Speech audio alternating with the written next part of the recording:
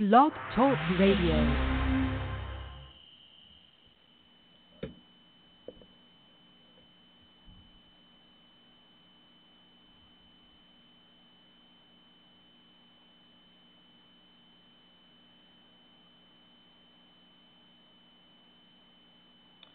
Okay, we are going to be live in... Yeah, that's kind of important. Okay, we're going live in 5, 4, 3, 2, and 1.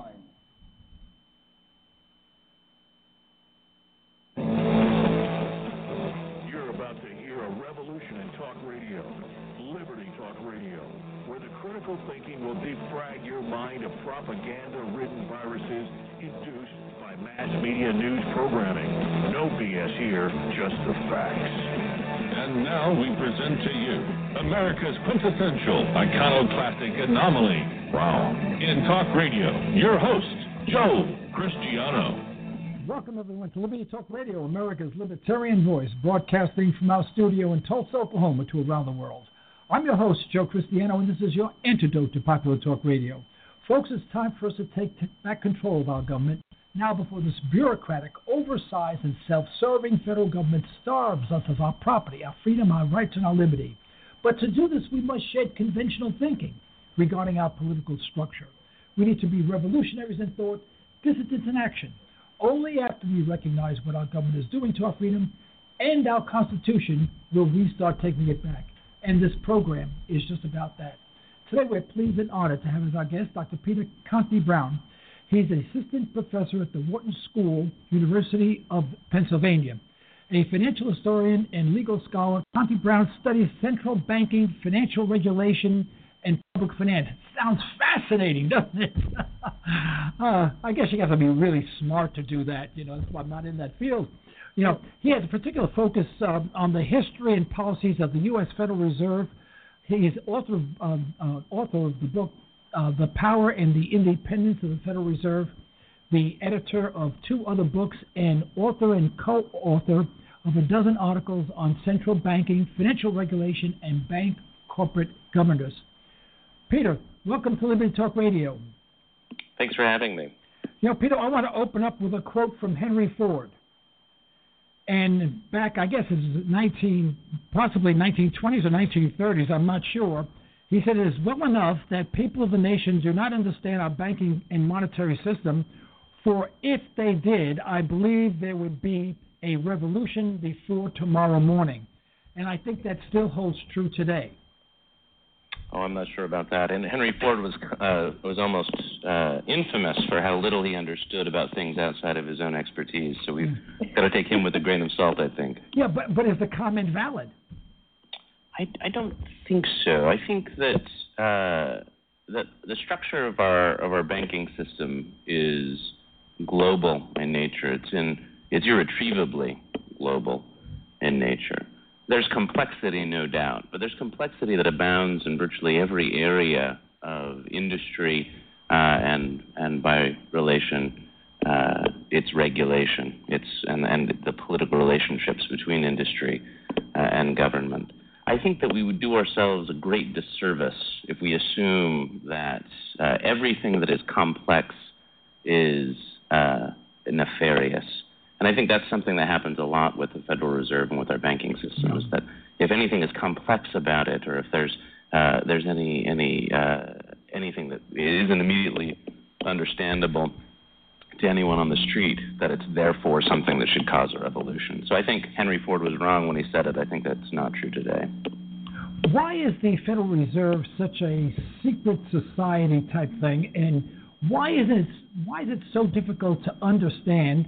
And why do we need the Federal Reserve? Why don't we just have print money based on some sort of criteria, whether it's the amount of gold that's in Fort Knox or wherever, and do what we did before the Federal Reserve? I mean, I've seen congressional inquiries on the Federal Reserve. They ask simple questions, and even the governors of the Federal Reserve have difficulty answering it and seem to mumble their words because it sounds like they don't even know what they're talking about. I know there's dozens of people working within the Federal Reserve in different departments, and why such a complex system, and why such a secretive system that's international in scope, that's not part of the federal government, and in fact is not federal, it has no reserves, and it's not a bank, and we call it the Federal Reserve Bank. That's like calling me by another name that doesn't exist. So it is a part of the federal government. That's incorrect. The Federal Reserve System is structured as a governmental agency. That's the Board of Governors of the Federal Reserve System. That's appointed by staffed by those who are appointed by the President, confirmed by the Senate. It's subject to the Freedom of Information Act. There are idiosyncrasies about the Fed's Board of Governors, but it's simply factually incorrect to say it's not part of the federal government. The Federal Reserve banks are different. They are government instrumentalities that have a private charter. When they were created in 1913, there was nothing quite like them, but there were a lot of national banks. Think banks like the Chase Manhattan Bank, for example, or others that had a national charter. And over time, the Federal Reserve banks, while they've maintained their private status, their authority within the Federal Reserve System has become more diminished. After 1935, they were subject to the supervision and subordination by the government agency. So this is a myth that's was once arguably true. Before 1935, the 12 Federal Reserve banks were essentially autonomous and kind of pursued their own policy. They're private entities, but had special privileges through the statute. But after 1935, that's just not been true at all. As far as its secrecy, I would think that the Federal Reserve actually is one of the most transparent agencies of government. How often do you see the SEC releasing the transcripts of their meetings? And the Federal Reserve does that. It releases the minutes of its meetings even faster. These are on a lag. Today, you can go to the Fed's website and you can look at its balance sheet down to the individual asset. So there's quite a lot of openness. So I would also disagree that it's highly secretive. I would agree with you, though, that what the Fed does and how it's structured makes it sometimes hard to digest on the outside. People understand the Supreme Court, right? The President puts justices on the Supreme Court after a Senate confirmation. They serve essentially for life. And that's all there is to it. Whether they're political or they're legal, we can have debates about that. But the Supreme Court, that's something we get our heads around. The Fed is different, and it is that presence of the Federal Reserve banks that makes it so difficult to comprehend, because we have nothing else like it in government. The system part of the Federal Reserve System is about the cooperation between that government agency and those quasi-private entities, the 12 Federal Reserve banks. You're in the Dallas Fed District. You all are in Oklahoma, is that right? Yes. Yeah, so you're in the Dallas Fed District. I'm in the Philadelphia Fed District. These are quasi-private banks, and those that makes it harder to understand. But my experience, especially since Bernanke and Yellen, Alan Greenspan was a little bit harder, but they strive to speak plainly about what are complicated topics, not always successfully given the technical nature of the discussion.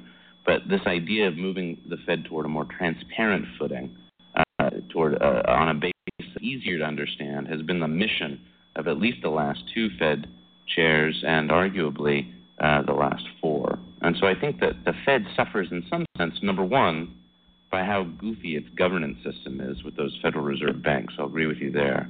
And number two, that it's built on a long-standing tradition of confusion, conspiracy theory that has been building up over a century, even after the changes have been made by statute to eliminate some of the things that people have complained about. The mythos around the Fed has sustained itself. Well, why, when they ask, they want to audit the Fed? I know Dr. Ron Paul was spearheading that. And the Fed says, no, we don't want to jeopardize our independence. You know, why would we not be, I mean, it's our money, you know, it's us that we're asking to audit. And why does another entity say, I'm sorry, we're not going to allow you to audit what is rightfully yours as an American citizen? Yeah, well, let's be clear that the audit, the Fed bill sponsored by Ron Paul and then afterward Rand Paul, isn't a financial audit. The Fed is already audited, so it's not. Don't think of it in terms of an accounting. That already happens. It's a political audit, and what that means is we want the Congress to be in the place of requiring the Fed to justify in real political time any decision that it makes. And there are good arguments in favor of that kind of approach. Well, why not? I mean, why not? It's our money. I mean, we elect the representatives. We don't elect people to the Federal Reserve. And if the representatives of the people want an accounting for the assets that are backing up the dollar indirectly, and I know it's not directly, why don't they just do it? To me, it'd be simple. Say, there's a door, of course, you can't touch anything, you can't take samples home, but at least they can say, yes, you said you had, whatever the amount is, 8,000 tons of gold, and that's what's there, 8,000 tons. We're happy campers. Yeah, well, just to be clear, though, that is already happening. So that's not the debate. Having a financial audit of the Fed happens every single year. They hire the leading accounting firms. They rotate this. I think PricewaterhouseCoopers or PwC, or maybe it's Deloitte this year, provided it the last time. As I said, you can go right now to the Fed's website, and there's no reason to doubt what they're reporting on the website at all, and see what the Fed has on its balance sheet. It issues some of the most thorough annual reports, and as an academic, I study how those balance sheets and annual reports change over time, and they've done that since its very first year. So that's not the debate. You are completely correct in what you're saying. We as the people, deserve to know how the Fed is using its money, and we get that information.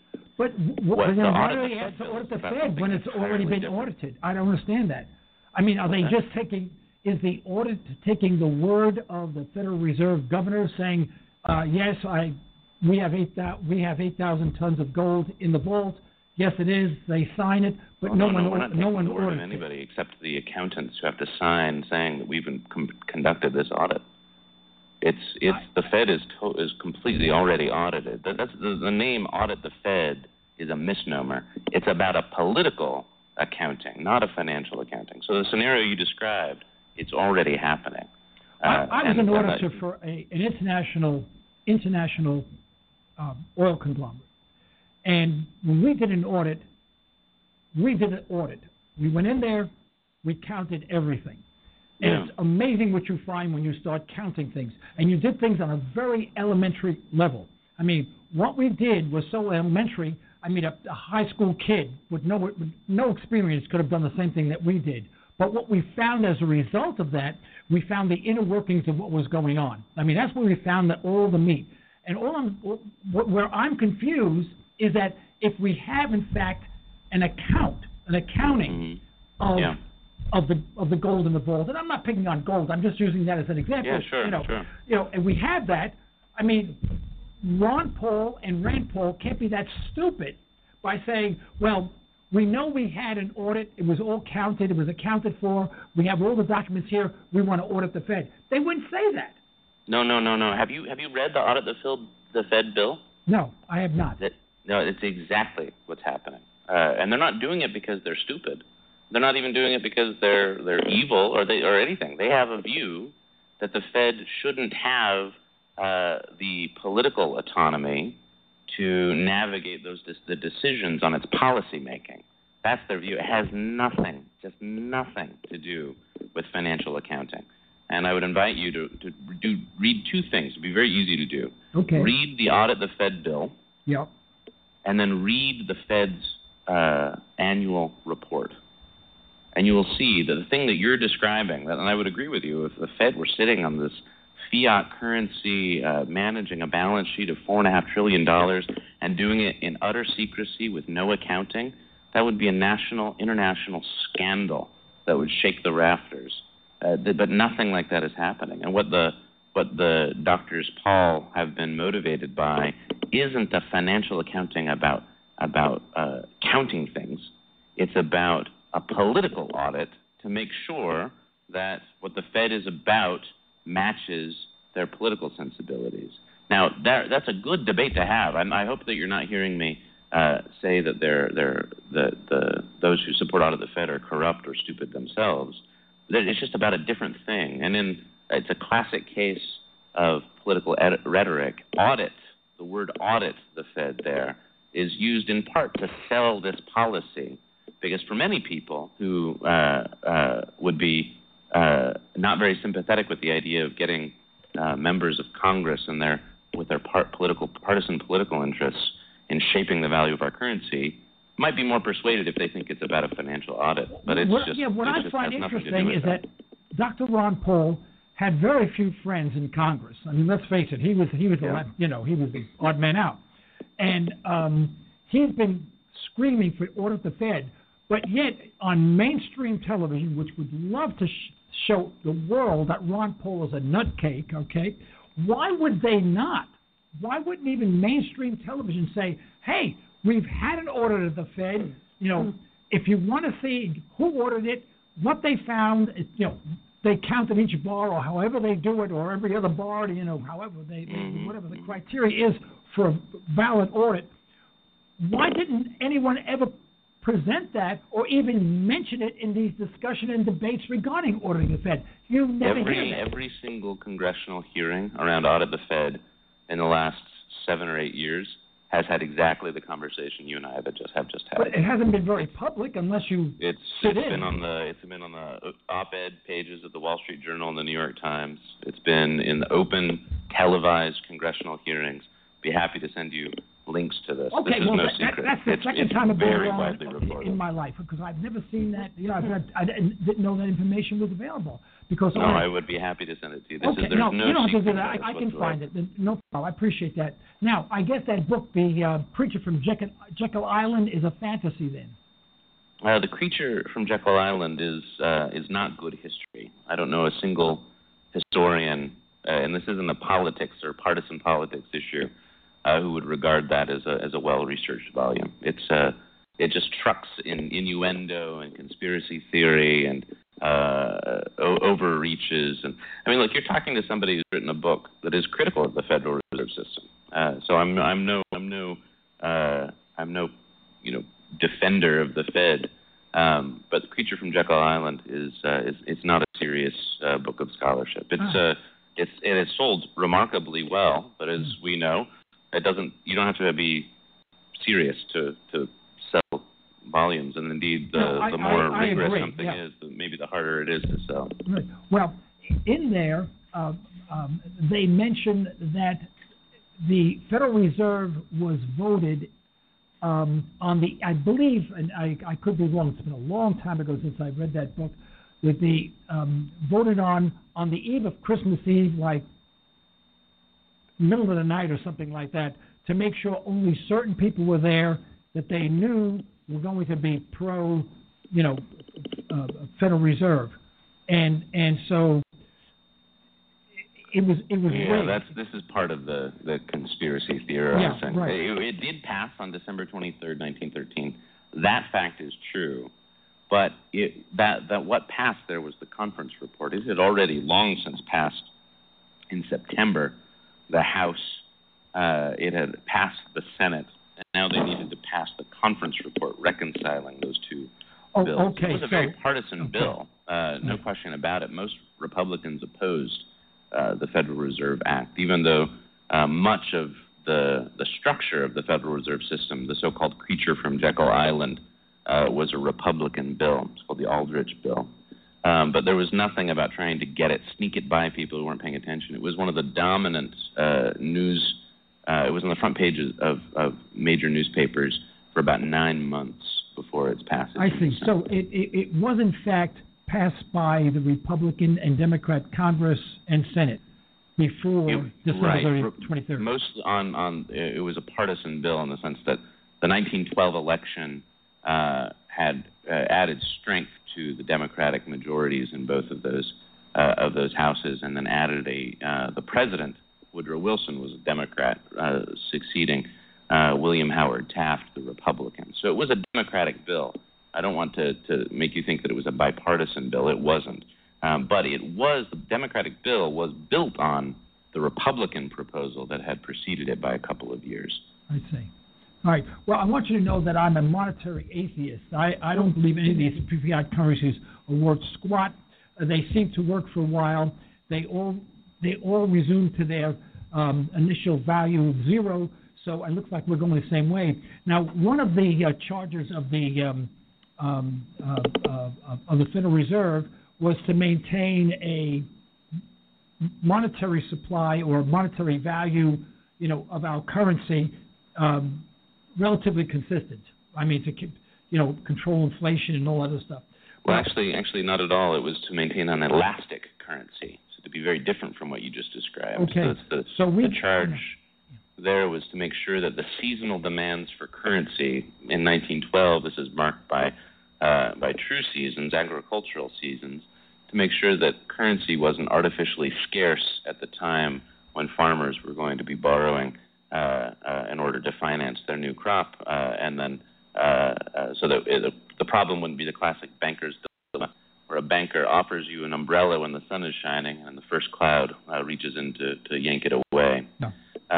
So the Federal Reserve System was built in part because the United States was an international financial pariah at that point. We didn't have a mechanism for making the goods that we produced and the commerce in which we participated be international, despite having one of the largest economies in the world. And so, and we were mocked for our failures to have a more robust financial system, atomized as it was across states without anything that was unifying that system. So that was the motivation for the original Federal Reserve Act. Now, it came at a time when the currency, even as it was proposed through the Federal Reserve System, was not a fiat currency. It was backed by gold.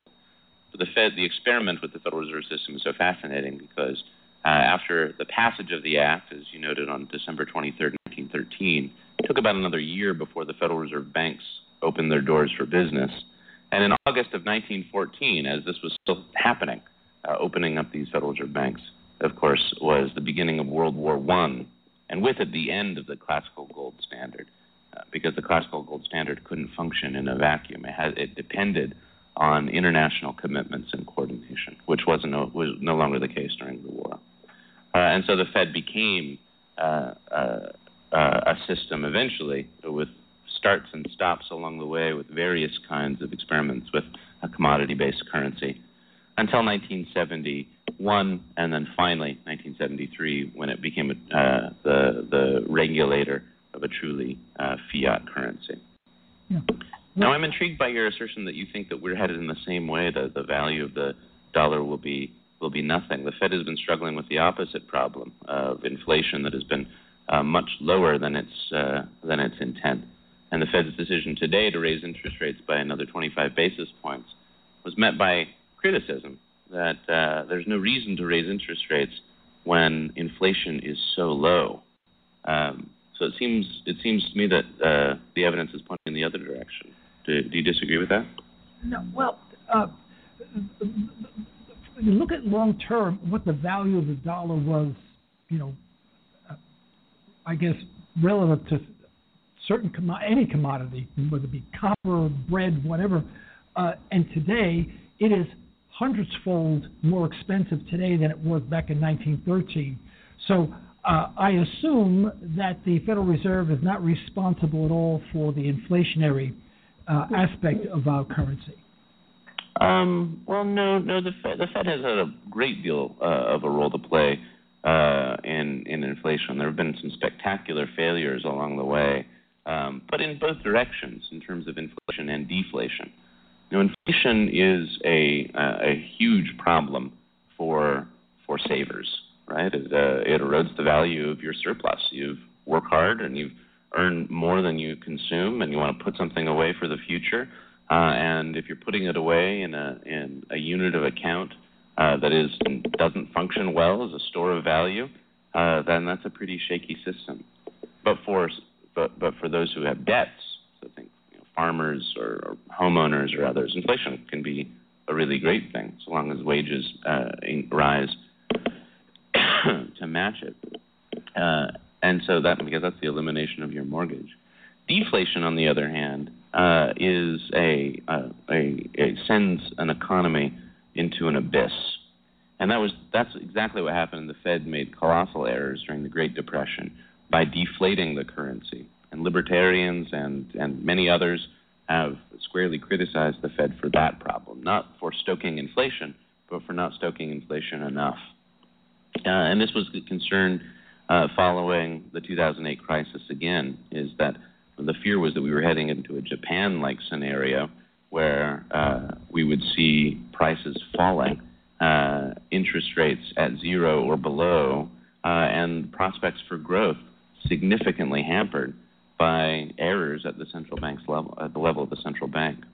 Now, there were many at the time that Ben Bernanke and others at the Federal Reserve were pushing interest rates to zero, engaging in quantitative easing. He said, you are going to unleash a tsunami of inflation. But 8 years later, we haven't seen that at all. Again, as I said, we've seen the opposite problem. So if that's your worldview, if you're a monetary atheist and you think that fiat currency is just sprinting toward inflation irrevocably, I'd ask, why not be a monetary agnostic at the very least, in the sense that you need evidence in order to support that view, not just ideology. And my question would be, where's the evidence for this? Yeah, no, I see what you're saying. My problem is that this gets complicated because now we're going to get into too many avenues to go down. We'll be here for 3 hours. Hold on, you have a question? Someone at the studio is looking at me like I have a question. We have 5 questions here. Ask a question. Okay, I'll admit I am incredibly ignorant on all of this, but I'm absolutely astounded about the idea that somehow, even though we printed off so much money, we would be having a problem with deflation instead of inflation. I'm very ignorant on economics, but could you explain how that works exactly, even though we're printing more money? So again, the question of inflation is across an entire economy, right? It's all about the quantities of these things. So you can be printing money, but not printing it fast enough if the entire economy is falling into a hole. Sometimes you call these holes liquidity traps, and that is that people are so scared of the financial crisis-like situations and have so little trust in the financial system that even as interest rates go to zero, they still aren't spending their money out of that fear. They're hoarding it. And if you're in that kind of a scenario, whether you're sitting in a safe you've converted all of your currency to gold bars, or you're stuffing bills under a mattress, the idea is, we've got to get people out there trusting the system, spending their money, and banks lending to people who have good ideas for valuable businesses but aren't able to get that money that they'd be able to get in normal times. Now, if that situation's not happening, and you're just printing money under normal circumstances, and you're providing a quantity of money that far outstrips the general economic demand, then that's almost a textbook definition of inflation. But that's not where we were and have been since 2009. The Fed has been printing money, so to speak, right, trying to increase the amount of money in circulation. But the real question is not, is the Fed printing money? The question is the Fed printing money that far outstrips demand for that money? And so you look at that relationship, not the fact of the Fed printing money. And the question I'd ask is, as a non-libertarian, one reason I was delighted and looking forward to chatting with you all today, as I do with many libertarian groups and many others, is if we went to a system that was with private money. So these are notes backed by whatever the private banks want them to be backed by, and they're set to market pressures like any other kind of commodity. What about our political system makes you feel confident that those private banks wouldn't try to manipulate politics for their good? That's the place where I find so implausible the libertarian vision of private money creation. Because everything, as a historian, I can say that banks have never been passive about the political process. And if you take the functions of the Federal Reserve System and hand it over to private banks, it seems to me you'd be handing over an extraordinarily potent tool for banks to use to manipulate the process to their own end. But the money amount of money in circulation continues to increase. That's true. The economy is not changing, and there's many reasons for that. Oh, wait. Stop right there. The economy is not changing? The economy is not expanding. Oh, that's not true at all. That's not even close to being true. The economy has been expanding, except for about an 18-month period starting in late 2007 and ending in 2009. It's been expanding every year since, or every month. What part of the economy is expanding? Because it seems that most people are broke today. I mean, people just don't have money. People are highly indebted. Auto sales this year, I think it could be a catastrophe. If you take the average person today, they either, if they're young, they have hellacious student loans, of which they'll never be able to pay off.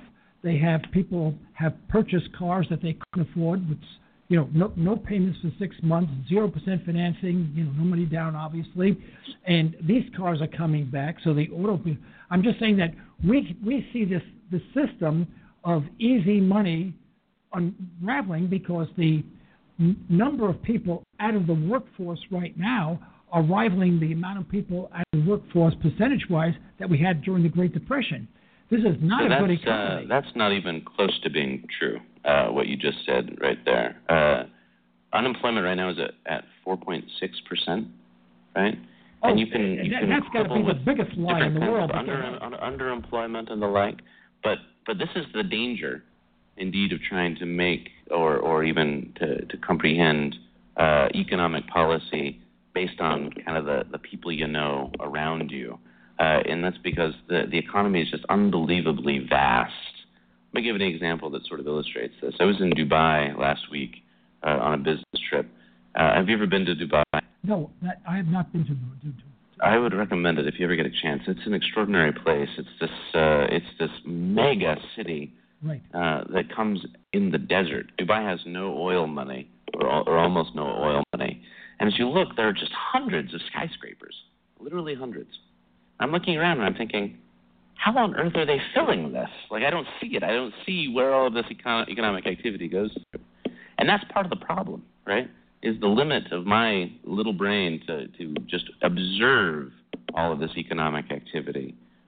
Because anecdotally, I won't be able to do it. I won't be able in my lifetime be able to comprehend the vastness of even the economy of Dubai, let alone the economy of the United States, which is probably two orders of magnitude larger. And so right now, the economy is expanding. And so to your question of if the monetary base is expanding, but the economy is shrinking, then I would agree with you. That really has a question of building inflationary pressures that we should be very concerned about.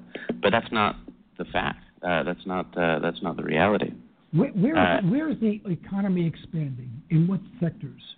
These are aggregate statistics about how many jobs are being added each month, 100 to 200,000 jobs a month, and then the across the economy growth.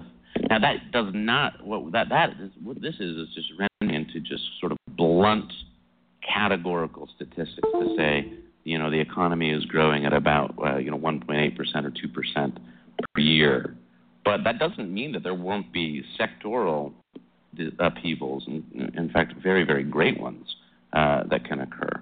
But on the aggregate, that's the question: is how is the economy doing? Because the money expansion is also an aggregate figure. It's not like the Fed is injecting huge amounts of money into the automobile sector, which is collapsing, which I don't even think is true either. That would be a cause for grave concern.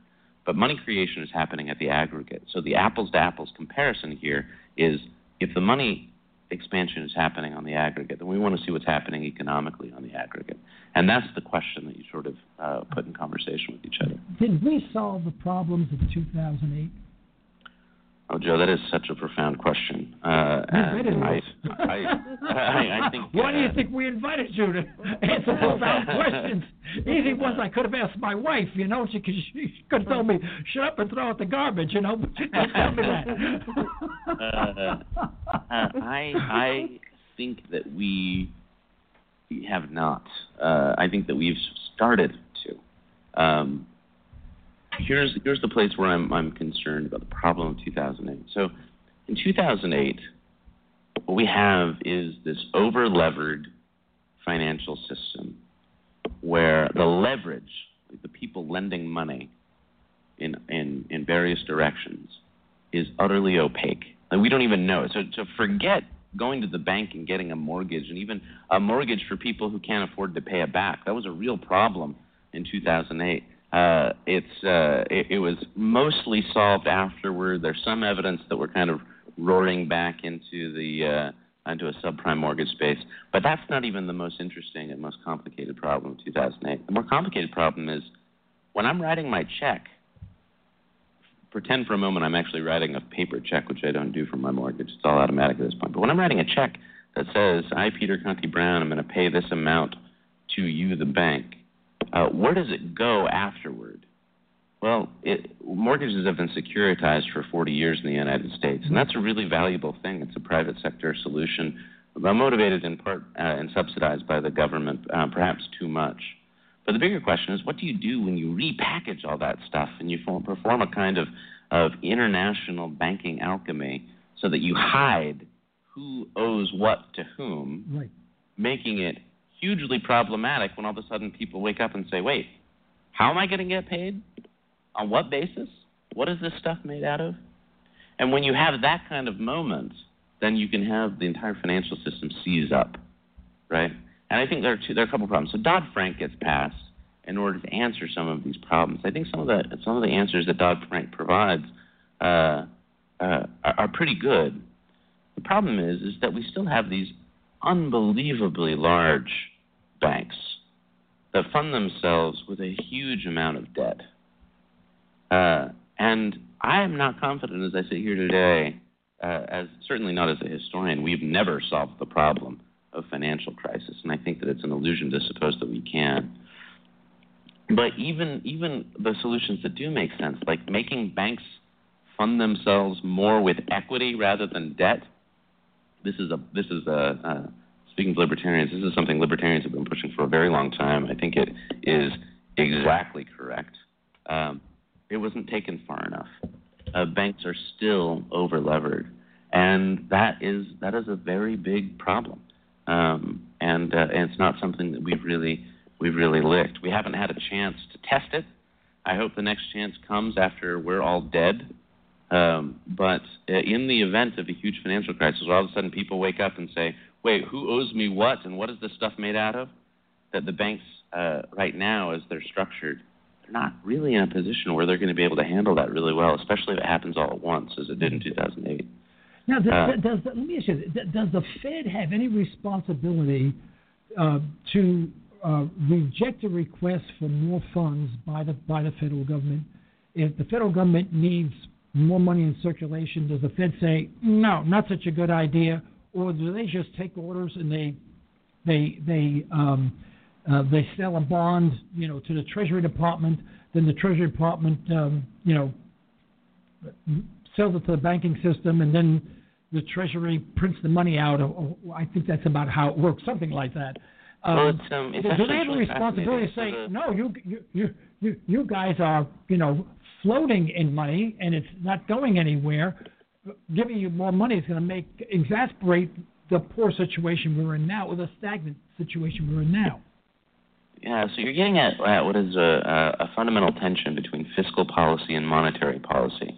Now, interestingly, the Fed, this is the idea of Fed independence. This is if the concept means anything at all, it means this, that the Fed, not the Treasury, sets the amount of money in circulation, that they're in charge of that monetary policy. So the Treasury doesn't say, hey, Fed, you got to do this. The Treasury essentially makes a bet and says, well, we're going to run deficits this year. And my bet is that some combination of private parties and the Federal Reserve are going to demand that debt. They're going to want to hold Treasury debt. And so far, that bet has been very good. And the reason is because every single investor with a portfolio, a major investor, institutional investor with a portfolio, has a demand for what they call risk-free assets. Now, are the debts of the United States really risk-free? Not at all. Countries fall, empires fall. There could come a time where we might look like Greece or Argentina and we default on that debt, in which case those people who made that assumption about the Treasury debt being risk-free made the wrong assumption. But so far, the assumption's held up more or less. What the Fed is in the position of doing now is making its monetary policy in the shadow of that fiscal policy. You can't ignore it, right? It can't ignore what the 800-pound gorilla of the federal government can do. What it can do is say, you know, what we're going to do is make this policy and hope that the political branches, Congress and the President, are able to make a fiscal policy that makes sense. But if they're not, then we're going to have to raise interest rates and suck the fun out of the room. Because if not, then all that means is we're just printing money into an inflationary space. So again, the reason that hasn't happened in the last 8 years, and so many people who've been critical of the Fed are surprised not to see more inflation, is they didn't really understand the size of the hole that the 2008 crisis put in the economy. Right. If you saw the Fed acting like it's acting today in the 1980s or 90s, for example, then we would look like Hungary in the 1930s or something, or the Weimar Republic in the 1920s, just hyperactively inflationary environment. But that's because we didn't have a hole in the economy that was so breathtakingly large, and not just the economy, but in the financial system. And so right now the way it works is the Fed creates this money, buys assets with the money it creates, and this money it creates is entirely left to its... We said it buys assets. What assets is it buying? It's buying Treasury bonds, this debt, and it was buying during the Treasury bond debt is not an asset. That's a ethereal asset. That's a fake asset. So well, it's an asset that pays interest. So that's all you need to have an asset, right? It's no different from me buying a farm that I don't run. It's just paying interest. But who's paying the interest? The government that's bankrupt? I mean, to me that doesn't make sense on a not intellectual, on a basic level. It doesn't make any sense to me.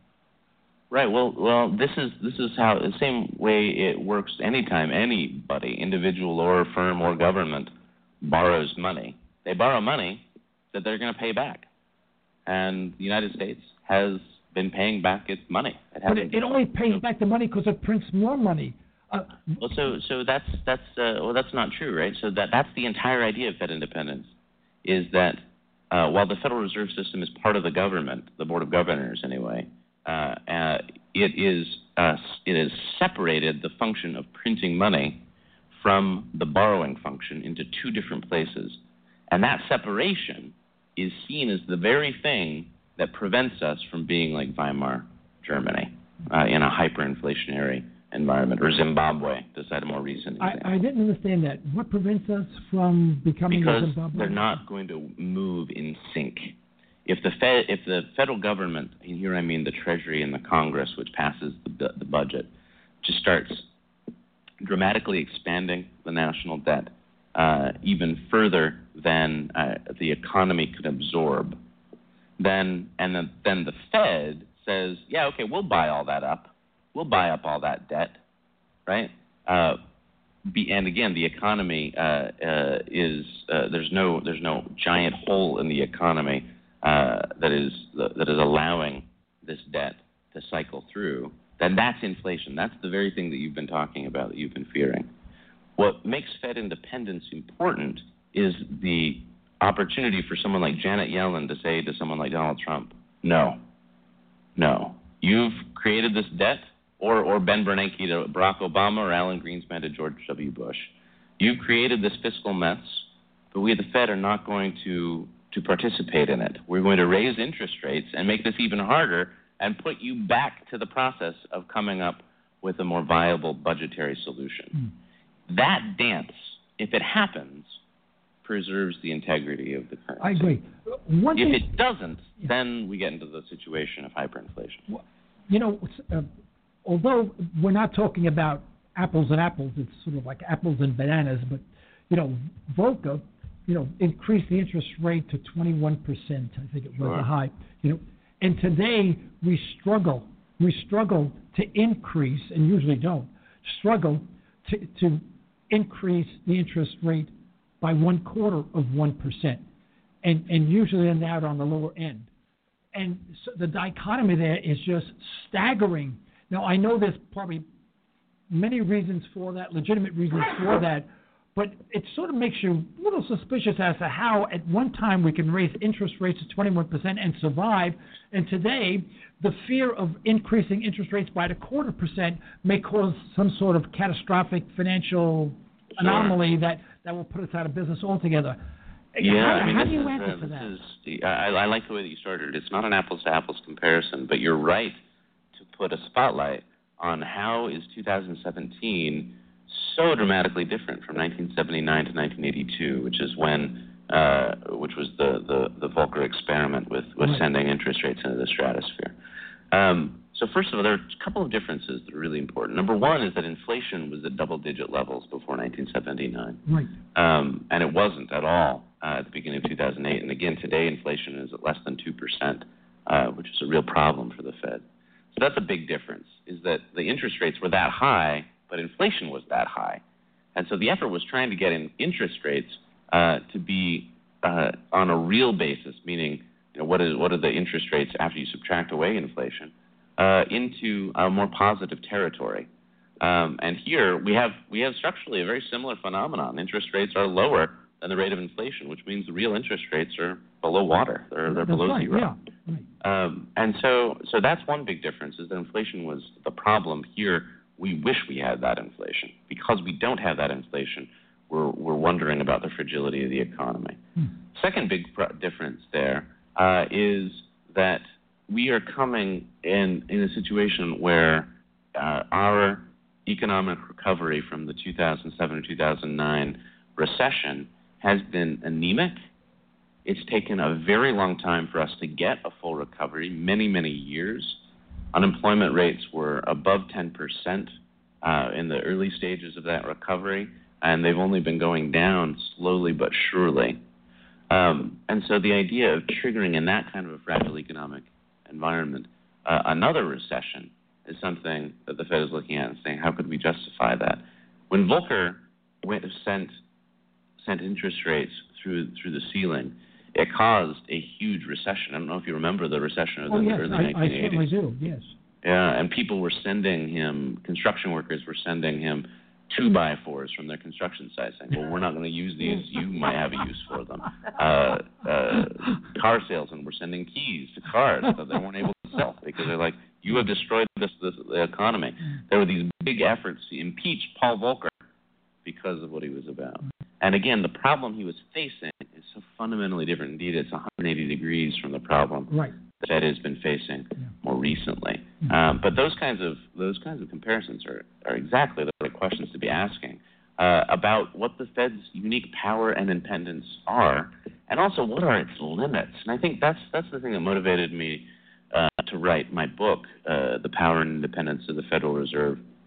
It's not simply how breathtakingly powerful the Fed is, but in some ways how very limited its toolkit is in order to solve the world's economic problems. In fact, it can't do it. And the Fed, I think, is to blame in part for our belief that it can.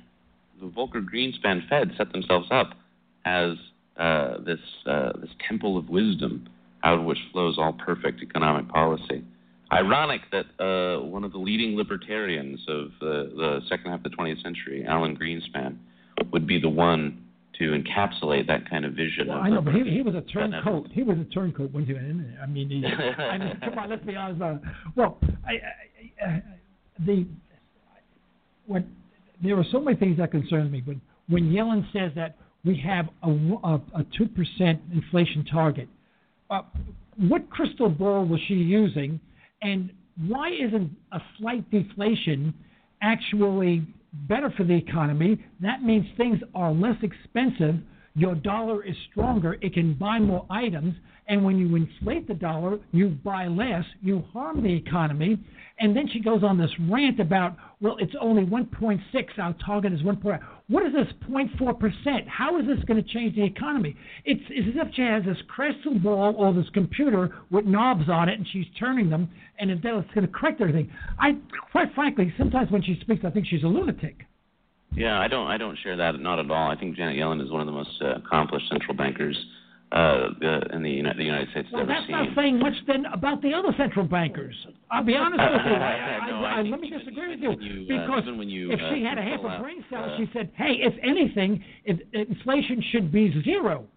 Because we don't want you to lose your purchasing power. Is in the mid-1990s, when she had this debate, she said exactly that inflation in an ideal world should be zero. Here's why the attention is being paid to a target. It's not something that started in the United States. This is actually something that started in New Zealand of putting an inflation target. The 2% inflation target is seen as justified because the threat of deflation is so much worse than inflation. Here's why. You're right. If you're thinking about it from a consumer perspective and you're on a fixed income, so you don't need to worry about labor markets or getting fired or anything like that, then deflation is fantastic, right? You get more bang for your buck. But the problem is that the vast majority of people do have to worry about where their money is going to come from. And deflation is the worst thing that could happen to a business owner because you've got to start firing people. And as you start firing people, those unemployed people can't get jobs other places because there's just not enough money coming in to the businesses. Well, so let me stop you there. Let me stop you there. I'm a business owner, right? Deflation means that people have more money with which to buy things, which is good for my business, not bad for my business. Inflation kills my business because people have less money, buy less, thus my customers produce less. I go out of business. So what you're assuming, though, is that wages and price levels are completely in sync. No, right? I'm not saying that, but we can't assume we cannot assume the opposite. The opposite as well. Yeah, sure. So I'm not saying that inflation is something you should welcome as a business owner. But what happens with deflation, we have in every instance where we've seen deflation, in the Great Depression and other economies, in Japan, the consequence to the economy and to business owners is catastrophic. It doesn't function this way, where deflation starts to happen, all of a sudden everybody's like, well, we all agree I'm going to take these wage slashes because they're completely in sync with the price slashes and everything's going well. That's not how it happens. Wages are stickier than this, and that creates a profound problem when those wage adjustments happen, because now less money is coming in to your business, but you still have to pay the same overhead, right, until there's an adjustment. And when that happens, that's going to be death to you. Now, if you've got a really phenomenal business and you've got a huge reserve, then maybe you can last it out until you get that adjustment down where it's making more sense. But for most businesses, they're operating on the margin. And that's not going to be the experience there. Yeah. So the reason for the 2% inflation target, or to be so concerned when you're even 0.4 of a percentage point off, is that we're actually playing a game of blind man's bluff, trying to find out what inflation actually is. We have what the measurements are, but those measurements are always going to be lagging, right, on what really is happening in the world. And so the 2% inflation is trying to say, well, we know that the economy is growing. It's growing at roughly 2%. And so if we're keeping a monetary base at a stable growth that's about the same, this was Milton Friedman's idea, by the way. He wanted inflation to be fixed by a computer. He thought it was 4%. That's a wacky idea, but go ahead. I mean, I don't subscribe to that whatsoever. I think the free market determines the inflation, and if every business owner did what they always do, and that's try to provide the best product at the best possible price, without all the government regulations that forces them to raise their prices to cover the cost of government regulations, we would have deflation, we would have more money in our pockets, and we'd have a higher productivity. But you can't take one and just take it out and say, see what happens when you just take this one ingredient out. You need you need to clean the whole system out. It's like my Uncle Lou, he used to belong to that big organization. It started with an M. I don't recall what it stood for, but when they clean things out, they really clean things out. We need to do the same thing. Yeah, I'm not so sure that, and I think the reason is if you took Dr. Paul's suggestion and ended the Fed and resorted to private money creation and regulation entirely, that enthusiasm for the free market, it goes back to the question I was asking earlier. It's not going to be the case in these market environments, including the ones that we're in. This is one of the things that makes me most concerned with libertarians, too, I should add, about the concentration of power in the banking sector at places like J.P. Morgan Chase. I agree that there's always there is that risk. If right. you take the Fed out of the picture, then you're handing over the keys of the kingdom to exactly those actors. And they're not going to be participating and saying, let the best man win. They're going to try and create all kinds of barriers to entry to other guys, smaller guys, who are trying to engage in the same business. And this is indeed what we did see in an era of private market creation, is exactly that sort of concentration. I'm unfortunately going to have to run. This has been a wonderful hour that I've spent with you. I hope you've enjoyed it as well. Well, I have many concerns. Our debt to GDP now is about 105 or 106%. Not good. I think we're the fifth largest when it comes to debt to GDP ratio in the world, and we're only preceded by places like Greece and Cyprus and Italy and places like that. Our deficits, exporting deficits, keep on going up. Export deficits keep on going up. We have lots of problems.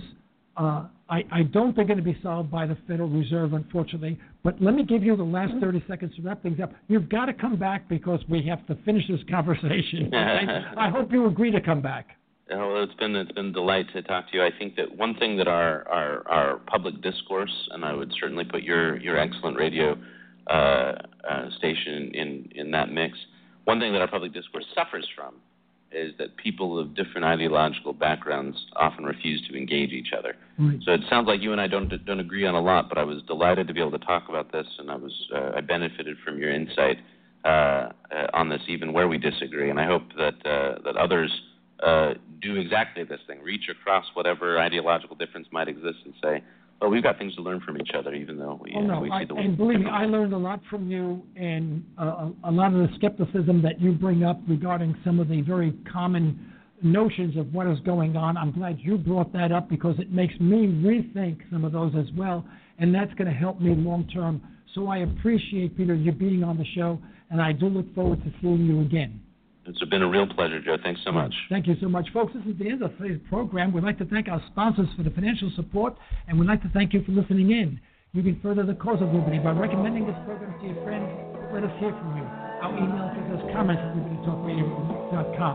Remember, subscribe to our reminder service by going to our website and clicking on the libertytalkradio.com subscribe button. Also, like us on Facebook and download our app so you can listen to us on your iPhone or smartphone. Until next time, this is Joe Cristiano. Until next time, stay well. Stay tuned.